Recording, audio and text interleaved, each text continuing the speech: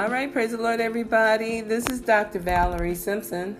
And this is Elder Daniel Simpson. And this week, we're back with Union Gospel Press. This is the last lesson for this quarter. Lesson number 13 we're going to be teaching today. And that is out of the book of 2 Samuel chapter 5. For those that are going to be following, we're going to be in chapter 5 and verse 1. And that lesson is going to have a lot of different scriptures in it, which we will call. So if you're following, we will call off the scriptures. And the name of the lesson this week is David, King over all Israel. We are going to learn how God rewarded David with his third anointing and elevation.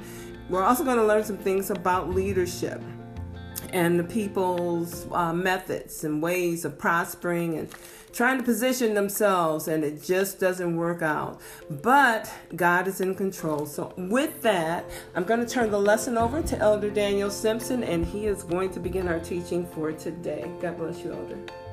Praise the Lord, everybody. This is a good lesson. It's a lot of information to cover, but I wanted to start off in 2 Samuel chapter 2 verse 1, and the reason why is because in the Sunday school lesson it says God told David, or it says, then came all the tribes of Israel to David at Hebron. So last week's lesson he was at Ziklag, now he's at Hebron.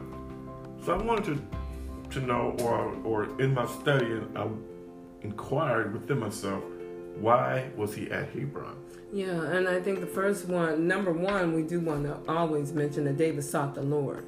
So he didn't just, go and haphazardly go, but he sought God, and God told him to go to Hebron, and there was a purpose. And that's what we're going to talk about a little bit to start off. Yeah, so that's the reason why we're going to start our lesson off in 2 Samuel chapter 2, verse 1. Okay. And you go ahead and read that out. Okay. And it came to pass after this, that David inquired of the Lord, saying, shall I go up into the cities of Judah? And the Lord said unto him, go up.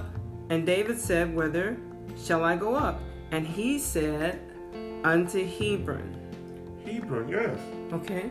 So David is at Ziklag when he inquired of the Lord. And the Philistine has won about the battle. And Ziklag is in the land of the Philistines. Okay. So now David is like at Ziklag as a refuge from Saul. Now right. Saul is dead. Right. Israel was defeated in battle. Right. Is Ziklag safe now? Okay, so are we starting at Ziklag safe? So now you're in Hebrew. You're down here in Philistine territory. Yes. They gave you this place to for a place of refuge to hide out from Saul. Okay, Saul's dead now. So we're skipping over that part about where, or are we gonna talk about that where Saul's son Ishbosheth comes? Okay. All right. So anyway, the essence of it, and we'll go into detail, is that now he has to leave Ziklag because Ziklag is a Philistine territory and his time of refuge there was up. But he inquired of the Lord. And God strategically sent him to Hebron. All right. We're going to find out why Hebron was the place God sent. Because Hebron is one of the cities of refuge. Okay. And a city of refuge, for those that don't understand, were there 6 of them? Well, it was, yes. There were 6 cities of refuge. And we have cities of refuge here in the United States. And it simply means that you have a government covering and a protection to protect you from a lot of different things like being taken away from being put out of the country, and it's kind of like a sanctuary city. I think they called them that. Sanctuary city. So you're safe as long as you're in these locations. So Hebron was one of those such places, like a sanctuary. But it was given to the priest. Okay. Specifically, it was given to Aaron's descendant, and Hebron was in the territory of Judah. Okay. And this is found in Joshua Okay. chapter 21, verse 13. Okay, Joshua 21:13. All right. Did you want to read that? Yeah, you could read a little bit because we're setting the foundation in the Okay. background. 13. Thus they gave the children of Aaron, that's the Aaronic priesthood, on the priest Hebron with his suburbs to be a city of refuge for slayers, and Libnah with her suburbs. So those that had killed someone, but it was in error. Instead of the avenger coming after them, if they were one of these cities of refuge, you could not come in there and take their life. But you notice, out of all the cities of Judah, God picked Hebron because Aaron's descendants was there. Were there. The priests were. The priesthood Were was there. there. Okay. For these 7 years, David and his men and his family is in Hebron around the priests of God. So because he's around the priests of God, he's able to operate in his priestly ministry also, because David has a priestly anointing on him. And then he's also able to stay in that element of ministry while he's there in Hebron. I think there's an additional benefit. And the additional benefit was for those that were coming there running from the ones that would avenge them because they were slayers. I think that he was also able to minister to them. So it was good for both David, so he could use his ministry, and it was good for those that were receiving it. Well, the priest also at Hebron, that's where he get his second anointing. And you got to remember, it was the priest, the high priest office, had that responsibility of anointing people for the specific call that God had placed on their life. And the priest had to anoint. So he had been anointed first By Samuel. When he was a child. Yes. All right, so now he was pushed into a place of leadership because of the first elevation to go to Hebron was because. But there at Hebron, he was anointed, as we can read in 2 Samuel. Chapter 2, and it goes in verse 2. So David went up thither, his 2 wives also. Okay. In verse 3, and his men that were with him. Okay, so Ziklag. So this is 2 Samuel chapter 2, verse 2. Go ahead. Okay, and so David went up hither, and his 2 wives, and that was Ahinoam, the Jezreelitess, and Abigail, Nabal's wife, the Carmelite. Okay, in verses 3 and 4, and his men that were with him, or David, bring up every man with his household, and they dwelt in the cities of Hebron. And the men of Judah came and there anointed David king over Judah, and they told David, saying that the men of Jabesh Gilead were they that buried Saul. Yes. Okay. So David get his anointing at Hebron. Okay, so he got his anointing at Hebron because Saul had been killed, and then the men had came to get him and saying, David, we want you to come down here, and we want you to rule over the people of Judah. The tribe of Judah. So David is ruling, but he's only ruling over the tribe of Judah. Yes. So the other tribes were now in a different leadership, in a different place, which we're going to talk about. Yes. Okay. Now the other tribes, 10 tribes, when Saul and his 3 sons died in battle with the Philistines, Saul had another son. Okay. His name was Ishbosheth.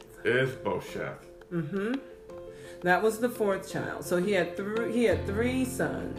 They had daughters too, but he had 3 sons, which are the ones that are always mentioned in the genealogies. They mention the men, but he had 3 sons, and Jonathan, we know, was a mighty man, and then his other 2 sons, and then there was one son. Now, The names, I think, did you want to talk about the names? We could talk about Ishboseth's name. Ishbosheth. Okay, so Jonathan had a good name. He had a name that had a good definition. His other two sons did too. Now, I believe that these sons were born before Saul started reigning. He started reigning at the age of 40. And so I believe that when he started reigning, he had these three sons, but I believe that it was either at the end of the time before his reign, or it was right after the start of his reign that he had the last child, which is Ishbosheth. Yes. Now remember that he had been prophesied to that the kingdom would not be established under him because of his heart and his disobedience, his rebellion, a lot of things going on with Saul, and so it wasn't going to be handed to his children. However, only 3 of the 4 sons were killed in that battle with their father Saul. One was left, and that was Ishbosheth. Yes. And Ishbosheth name means yes. That man of Baal. Okay, so man of Baal. Now that is so odd. The other names, we had looked them up. They were good names. They were honorable unto God. But this name meant man of Baal. You know, why would you name your child after a deity or a man of a deity? I think you said one of the other ones was like a quarreler of Baal. Meshibeth. Okay. And so he was named in honor of Baal. A Canaanite deity. Which was a Canaanite deity, a false god. And God told them they were going to do that. So he names them this name. He's the only one left, so of Saul's, quite naturally. And you got to remember, he was 40 years old when he began to reign. Saul was 40 years old when he began to reign. No, Ishbosheth was 40 when he began to reign. Ishbosheth also was 40 when he began. Saul reigned when he was 30. I'm sorry. So Ishbosheth is born right when Saul begins to reign. Okay. When God had rejected him. Okay. Evil spirits came over Saul, and he gives his son Ishbosheth a name after Canaanite deity. Ishbosheth's names mean man of Baal. Ishbosheth's name means man of Baal. Keep that in mind, because that's what my Bible dictionary says. Right. Looked it up. Oh yeah, we looked it up both there, and we also looked at the references in the study Bible. Is that the Scofield? No, mine's Nelson. Okay, but anyway, we looked it up in both of them, and so he's named him this, and we wondered why. You know, why would he name his son that? And others had such honorable names. But even Jonathan, his son. Okay, so Jonathan had a son what everybody's heard of, Mephibosheth. So Mephibosheth was Jonathan's son.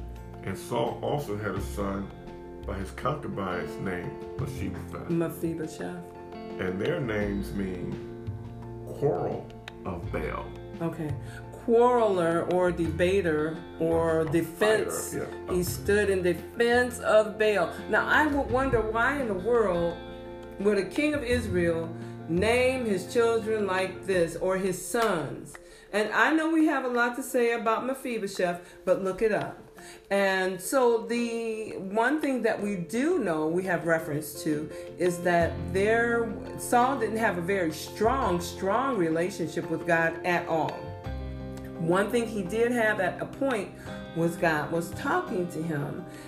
When Saul got the word he was going to be elevated to king, he went ahead and asked the Lord, how am I going to do these things? Because he knew he wasn't a brave man. You know, he looked stately, but he wasn't a brave man. But God said, because my spirit's going to come upon you, and you will be a new man. So when the anointing came on him, you can read about it. Saul would fall under the spirit of prophecy. One time, the Bible says he prophesied and he just laid in the ground all night and just prophesied. God had him. So he had a place or a time, a period in his life where he did a lot, where he was used by God. He did know of God. He did have experience with God. However, he also had another issue, and that was a spiritual issue, which was the evil spirits would come upon him. He was being rejected. And Samuel told him that he was going to be rejected for his disobedience. Yeah, which was the time when he was supposed to destroy the Amalekites. Okay, number one, he was supposed to destroy the Amalekites, and he chose like choice items and people. And I'm going to keep this, I'm going to keep that, but he was supposed to wipe them out. And all of their things. And everything about them was supposed to be removed, just rid the earth of them and their memory. Yes. And he didn't do it. Yes. Okay. He failed at an assignment. So God rejected him, and the Bible said an evil spirit from the Lord came upon Saul. And that evil spirit had influence. And we can see he even named his son, his youngest son, Ishbosheth, which means man of Baal. Okay. So though he had influence, so you gotta be careful. You know, if you don't know God, you know, the influence, it's not in man to walk it to direct his own steps, right? Steps of a good man are ordered by the Lord. But if you're not walking with the Lord, then the influence over your life can go from one generation to the next. In this case, he named his son according to the influence over his life at that time. Baal, false gods, deities, things that are totally polar opposite from godly things. Yes. So when Saul is at Hebron, now the scripture said the house of Saul and the house of David. Now, so the house of Saul was where they were at, where were they at? The house of Saul is when Saul commander Abner, he appointed Ishbosheth king over Israel. He wasn't anointed, but he appointed Ishbosheth to be king over Israel in Saul's absence. Yes. Okay, so that was the house of Saul, and where were they at geographically? It was in Benjamin. They were in Benjamin. Okay. Saul was from Benjamin, and the house of David. The scripture said in chapter 3, verse 1. Now there was long war between the house of Saul and the house of David. But David waxed stronger and stronger, and the house of Saul waxed weaker and weaker. Okay. So there was like a civil war going on in Israel for those 7 years. These are all the people of God. This is all Israel, but you got division in your midst. Because they have their king is Ishbosheth, man of Baal. Ishbosheth is the one over them, so he has a different mindset, a different leadership, a different type of, and it wasn't where he was being led and directed by God. No. So that's their house. He's a Benjamite. All right. And then David is in Hebron. But God told him to go, which was strategic. Right. God had David around those priests. Okay. So those priests could minister. Now remember, they're just not around any priest. They are in Hebron, where Aaron's lineage is at. Okay. That's the priesthood. That's the high priesthood. Right. This is not the Levitical priesthood. This is the Aaronic priesthood, yes, which are the ones that go in, the high priests that go into the most holy of holies. Yes. So he was in the place where he could be ministered to, and he could minister unto them, and also the whole place could be put in a position of spiritual, yes, and godly stability. Yes. So it was very strategic. It was something David needed in his life. Now, we know that the church is a type of a refuge city. Right. Where wearied and lost souls come and find refresh and be restored unto God. Right. You see? And this is where David at, and this is where the church is supposed to be. For folks to come in and get delivered. And this was the place of refuge. Spiritually, the church is a place of refuge. And I said I've heard it said that the church is like a hospital for sin-sick souls. It has been disagreed upon because they said, well, when you get better, they discharge you. Well, here's the thing. You may be at your most critical point. You know, that level of acuity is why you're in the hospital. But when they discharge you under doctor's care. So, this was a critical point. This was a place of acuity for them. So, yeah, absolutely. At this time, and for the people at this time in this transition, because that was great. Their loss of Saul was great. But before we go on, we're going to take a quick break, okay?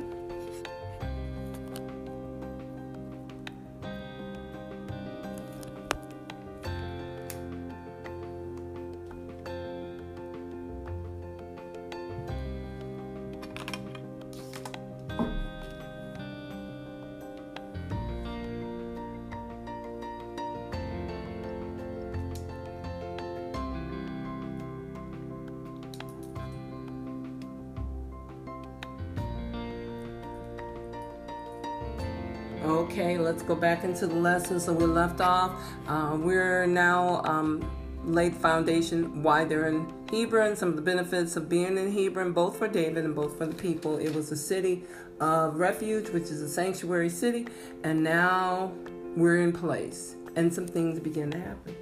So now we can get to the lesson. Now that we set our foundation, we know who Ishbosheth is in Hebrew. In Hebrew, his name means... Yeah, they're in Hebron. So we can go into the lesson. So let's go to the first verse of the lesson. Let's look at it a little bit. Then came all the tribes. Chapter 2, verse 5. Chapter 5, verse 1. Ooh. I gotta get a book. Okay. Chapter 5, verse 1. Go ahead. Okay. Then came all the tribes of Israel to David unto Hebron and spake, saying, Behold, we are thy bone and thy flesh. Also in time past, when Saul was king over us, thou was he that led us out and brought us in Israel. And the Lord said to thee, Thou shalt feed my people Israel, and thou shalt be a captain over Israel.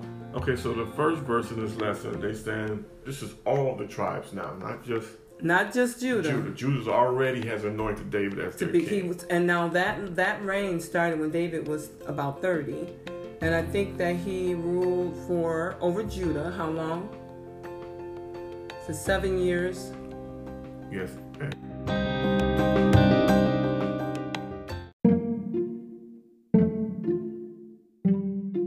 All right, so God bless you. And we're going to go now into chapter 5 and verse... What verse you want to start at? Verse 1. Okay.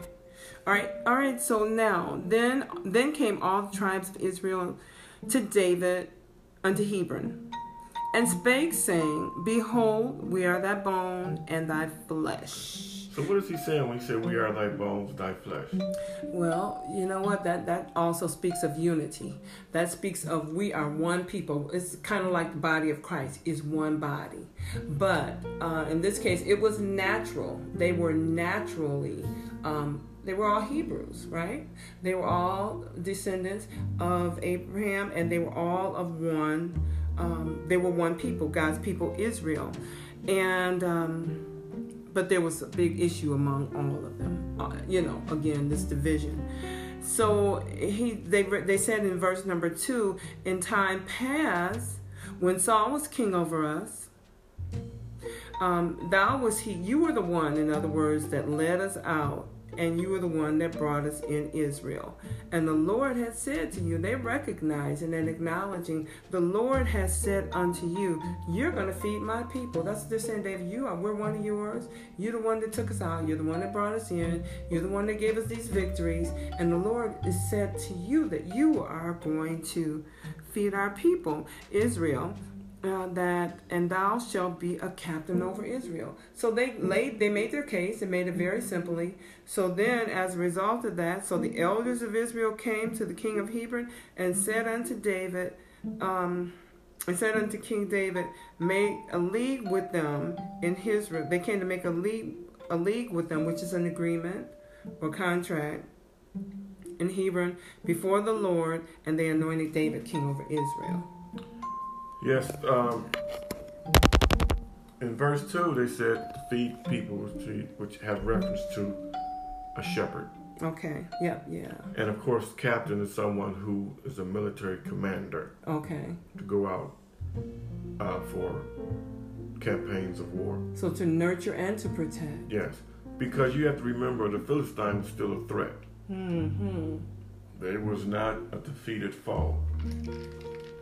They were still very much in the picture. Yes, they had 7 years ago they just defeated Israel in a major battle campaign. Which David wasn't in, but now Yes. they need David.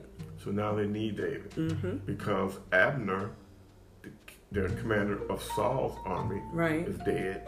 Did he get killed in that war with the Philistines? No. Okay. Joab killed him. Joab killed him afterwards. Okay. Yes. And now Ishbosheth Ishbosheth. is dead. Okay. So now you got to tell the whole story about Ishbosheth's death. Because it's important for them to know. David had already had one person. Remember back when the Amalekites, the Amalekite had murdered was it Saul? And he came running to David and said, "Oh, your enemy is dead," and he was leaning upon a sword, and he was wounded, and he was mortally wounded, and the Philistines were closing in. He was going to die anyway, and he asked me to go ahead and thrust him through so they wouldn't take him into captivity and torture him and all that. And so I did it. So he came running to David with that information, and David said, you weren't supposed to touch God's anointed, and told the men that were with him, the young men, kill him. Okay. And so they did. Now when it came to this one, the murderers, which were two of they were also under Ishbosheth's command, and they saw him laying in the bed and figured Abner's dead, so this one, he's not going to be king long. Ishbosheth, he's not going to be king long, so we might as well kill him. So they did. They went into his house, took his head off, and took it and ran to David and took the head with them and said, "Here, we killed the son of of Saul, your enemy's son, and we're come to let you know." So they were in the intention of making David happy. We took out your enemy, and then his son. So they knew David was the next one that was going to get in line. So they were trying to position themselves, and it's kind of like the things that people do in order to get positions. It was political. It was all political. They wanted to get favor with David, get a place in his kingdom. And so David's words to him were, the last man that did this, and so to speak, the last man that did this, I had him killed. I said, then he said, and you went into a house of innocent man and killed him in his bed, and then you come and bring his head to me. He said, what do you think that if I killed the last person that brought me a message, what do you think I'll do to you? He said, shouldn't I just kill you and rid the earth of you? David was pretty rough in his words when he had to be. And that's what happened. So those were the last things he heard before he went into eternity. So he slew him. And they buried his head in Abner's tomb. So now, after this murder, Ishbosheth is gone. They have no leader. So now, this one comes. I guess he's coming to David to get favor and to get esteem as a great leader. All right. So now the elders of Israel had came. So the elders of Israel came to the king in Hebron, and King David made a league with them in Hebron before the Lord. Mm-hmm. A league is this. It's a covenant of kingship. Okay, of kingship. Yes. Well, yeah, because you only hear about those leagues between kings. But you got to remember, now, you have these 10 elders from these tribes, and each elder is making a league with David. And then they do it collectively. Oh, they do individual leagues with David. Yes, that's what the league is. That's why you use league. Each individual had like a contract or an agreement with David. Agreement with David. Okay, and then they did one together. And then they did one with the anointing king over all of Israel. So that's chapter 5, verses 2 and 3, where we see them. They're making that collective league. They're making a league. Okay. It means a plague man to man. Yeah, we're pledging. Yes, like the tribe of... Your word is your bond. Like the tribe of Reuben would come. Yeah. And he would have an individual meeting with David. Okay. And then the tribe of Simeon. And have an individual meeting, Yes. and each Make one a would be league. making Yes. a league with them, a Yes. contract. Okay. And then once all of that was settled, then he was They anointed all came collectively collectively. and agreed that this is our decision together. You were supposed to rule, and Yes. you were supposed to be our captain and shepherd. Yeah. Okay. Samuel had already And he pronounced prophesied it, it prophesied. when he anointed him the first Yeah. time. that he was going to be king over Israel. So they just come and make this league, and then they confirm it. And then David is anointed king over all of Israel. And you got to remember, a priest have to officiate this. That was the way that God had it set up. A priest could only anoint a king, because it started off as But they need that anointing oil. the old God. Yes, you just couldn't just use any kind of oil to anoint people for their assignment in God's kingdom. Yeah. Just like us in the church, everybody's anointed with the Holy Ghost to do something for the kingdom of God. From the preacher all the way down to the usher. Right. If everybody in the church have spoken in tongues, then they have been anointed by God, Valerie. So to at do this something. time they didn't have all that, but the thing was that's similar to what you're saying is that there were elements in that anointing, right? Yes. And in his anointing there were elements, and in that oil, typically there were oil, and they also were types. These elements in oil were types and shadows. Antibacterials, which means it can cleanse, it can remove things. Also strengthening, and that's what the anointing is supposed to do. It's supposed to give you strength. It's supposed to purify you. It's supposed to keep your heart and mind. It's supposed to guide you, direct you. It's supposed to convict you, constrain you. There are so many things in the elements, so they had to be anointed, and that oil was poured on their head. But only the priests were the ones that would do it. Yes, in the Old Testament, the high priest was anointed before he went into the most holiest of holies. Yes. And of course, the kings in their coronation, they was anointed before all of the people. So all the people could know this We one is witnessed anointed. it. Yes, we witnessed his coronation, his anointing for kingship. The high priest was anointed before the whole congregation, before he went into the most holiest of holies, Yeah. to bring that blood on the mercy seat Right. and represent the people Right. to God and God to For the the people. atonement. Be the mediator between God and his people. That was the high priest's job. Yeah. So they anointed David. And verse 4 said David was 30 years old when he began to reign, and he reigned for 40 years. That's a total of 40 years. So it's the 70 years that he reigned just over Judah, and then the other 33 years he reigned over all of Israel. So it was a total of 40 years, Yes. right? Okay. Yes. And in verse 5 breaks that down. In Hebron he reigned over Judah 7 years and 6 months, and in Jerusalem he reigned 33 years over all of Israel and Judah. All right. So that's why it was a third elevation. You know, the one that Samuel said you're going. It took some time for him to get to that place that Samuel had prophesied and anointed him for, but he got there, and that was resulted in him reigning down in Hebron for 70 years over Judah, and so now he reigns a total of 40 years, so 33 years. He's going to be over all of Israel. So it's going to tell us a little bit more about where he goes. Yes, and in verse 6, and the king and his men went to Jerusalem unto the Jebusites and the inhabitants of the land.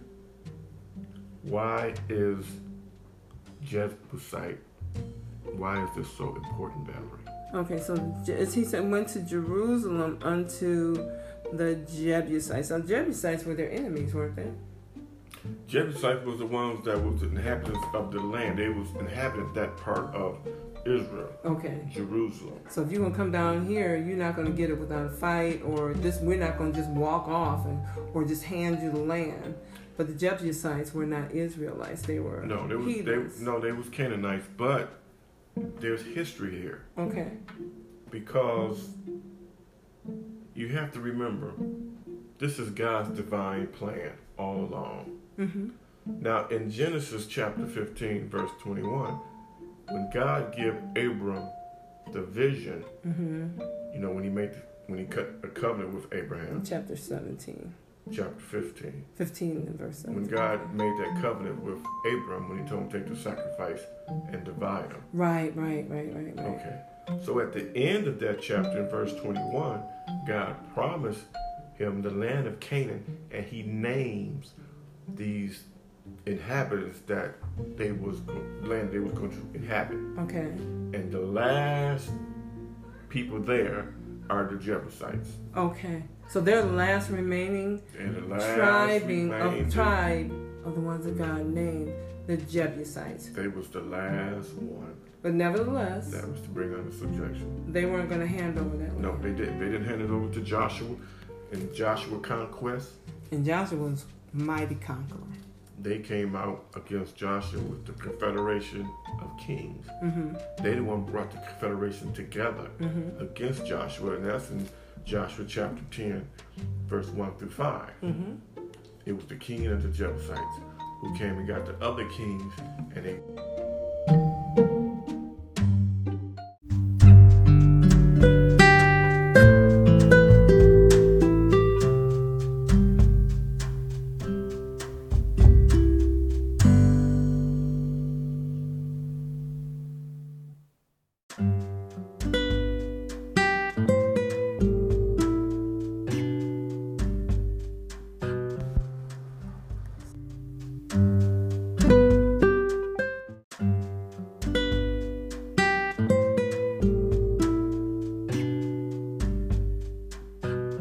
Okay, so let's go ahead and complete this particular lesson. We just have a few verses left, 7, 8, and 9. And I'm just going to kind of glaze over it. Elder Simpson's going to help me a little bit as it's needed in the background.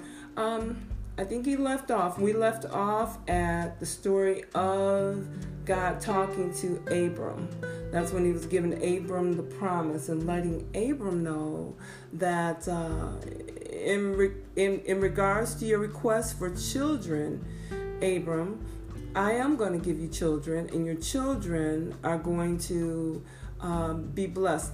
And not only that, I'm going to tell you more detail about it. And he told him that they were going to be in captivity for 400 years, but he said, but God is going to rebuke that nation that had oppressed them. And then he went on and gave him further details. I think that's what you were saying yesterday, Elder Simpson, about the different nations that were going to come out against him, and that the Jebusites were going to be included in that. Wasn't that one of them? Yes, that was the last one that was mentioned in Genesis 15. Genesis 15, and I just think it's just incredible that God gave him such distinction and clarity when he responds to Abraham. They had such a connection and a relationship he had such a connection with God. That God not only told him he was going to fulfill his promise, but he told him great details. And the Jebusites was part of what God told him about. So we're here where the fulfilling of that scripture occurs, and it's in this lesson in verse number 7. So looking at verse number 7, it says, nevertheless, well, let's back up to 6. It said, and the king and his men went to Jerusalem and to the Jebusites, the inhabitants of the land. So they were going to Jerusalem to inhabit it because that was the next place that he was supposed to reign. Now that he was king over all of Israel, he was going to reign in Jerusalem. So they went up there, but the Jebusites were in the land. And because the Jebusites were in the land, there was a problem. I said, the inhabitants of the land, which spake unto David, saying, except thou take away the blind and the lame, thou shalt not come in hither. Thinking David cannot come in hither. So what that's telling us is they were saying that they were so fortified and that their defense city was so secure that, even a blind or a lame man within the city, if they were able to get in, would be able to overthrow David. So they didn't think David could get in there. But in verse number 7, it says, nevertheless, David took the stronghold. So we see that he's going to overtake it. He's going to win it. And David took it, the stronghold of Zion. The same is now called the city of David. So what they said he couldn't get, and the blind and the lame alone could defeat David and his men, David has now taken it and renamed it after himself. But verse number 8 says, and David said on that day, whosoever getteth up to the gutter and smiteth the Jebusites, and then he includes, and the lame and the blind that are hated of David's soul, he shall be chief of the captains. So we read earlier where the young man came with the head of the new king, which was Ishbosheth.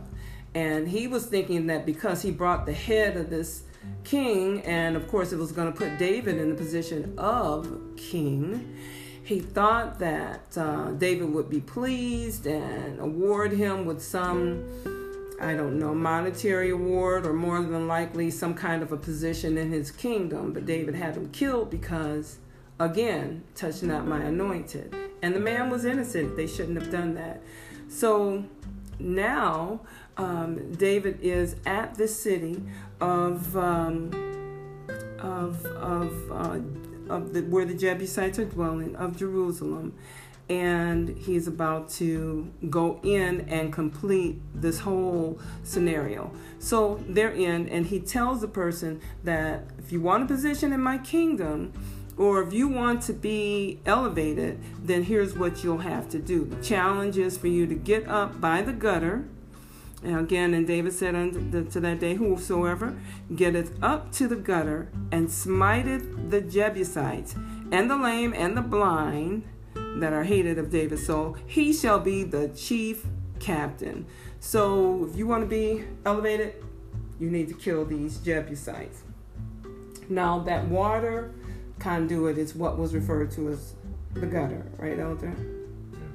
So I think you were saying that it was, I know the fortified cities in Old Testament times were those that had their own water system and everything. And so I think it's referring to that water system where they would have the gutters, draining out, and the water that would be brought in. So he said, that's the way we're going to get in. We're not going to, you can either do that or you can scale the wall. And I think they were expecting them to scale the wall. All right, so they didn't scale the wall, but they went up through the water and took them by surprise. So once they got in, so David said the only thing now is to destroy them. So the charge was, you need to go ahead and kill them, and then you'll be elevated. And then it says at the latter clause of verse number 8, wherefore they said, the blind and the lame shall not come into the house.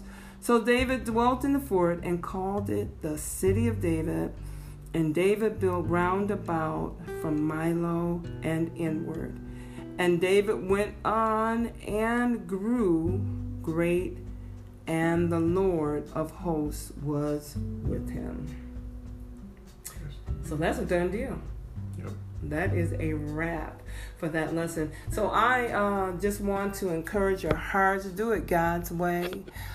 Those that came and tried to do it another way, it cost them. And David doing it God's way by waiting, he ended up getting exactly what was promised to him. And if you can see this, David being a descendant of Abraham, him being a descendant of Abraham, all of those years, I think we were 1,000 years, 1003 BC. So at least 1,000 years were between him and Abraham. And it had been prophesied that the Jebusites were going to be one of the enemies when God told Abram, I'm going to give you a seed, but and he started naming all of his enemies. And so here you're seeing the fulfilling. This is amazing to me that God would speak with such clarity, and anyone that would argue the Bible would have to argue how they would be separated, not only by centuries, but by locations. And how could they confer and put this together as some kind of, as Peter would refer to it, a cunningly devised fable? It had to be God. So we see the fulfilling. The Jebusites are now thrust out of the land. The ones that were left were thrust out of the land, and the place that they said David could never get into is now called the city of David. And are they calling it that until this day? You don't think so? It's just Jerusalem. All right. So that's pretty much the lesson. That's pretty much it, Elder. Did you want to add anything else to it or close it out in prayer? All right. So thank you, everybody, for joining in with us. On next week, we're going to be in Union Gospel Press. That's our new book. So the fall quarter starts then. And also we will be in Word of Flame and Word of Flame fall quarter. So God bless you. Pray for us, and we'll look forward to you being with us again next week. Now, Father, we thank you for the word. We thank you. We pray, Lord, that hearts have been touched and people have been able to see your greatness, your faithfulness, Lord God, and your intimate relationship with those that call upon your name, and how we can trust in you. For they that trust in the Lord shall be like Mount Zion, which cannot be removed. And we ask that you continue to bless the furtherance of this ministry and let it reach around the world and touch hearts, and make people fall in love with your word and fall in love with you. Your will be done. In Jesus' name we pray.